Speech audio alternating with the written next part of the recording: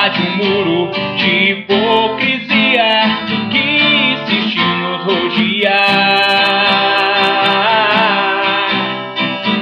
Eu vejo a vida mais clara e farta, repleta de toda satisfação, que se tem direito do firmamento ao chão. Eu quero crer no amor, numa boa, que isso valha pra qualquer pessoa, e realizar a força que tem uma paixão.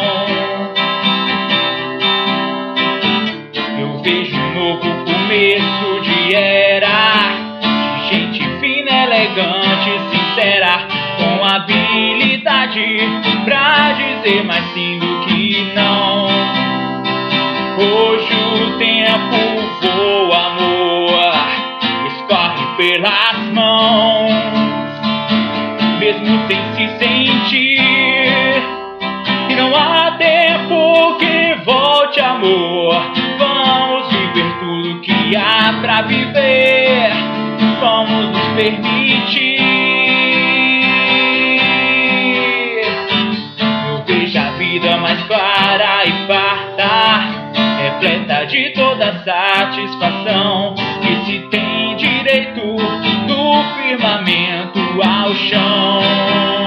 Não, não, eu quero crer no amor, numa boa, que isso valha pra qualquer pessoa, e realizar a força que tem uma paixão.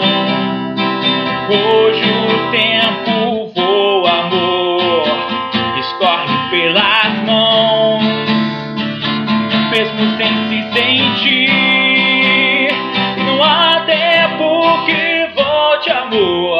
Vamos viver tudo que há pra viver, vamos nos permitir.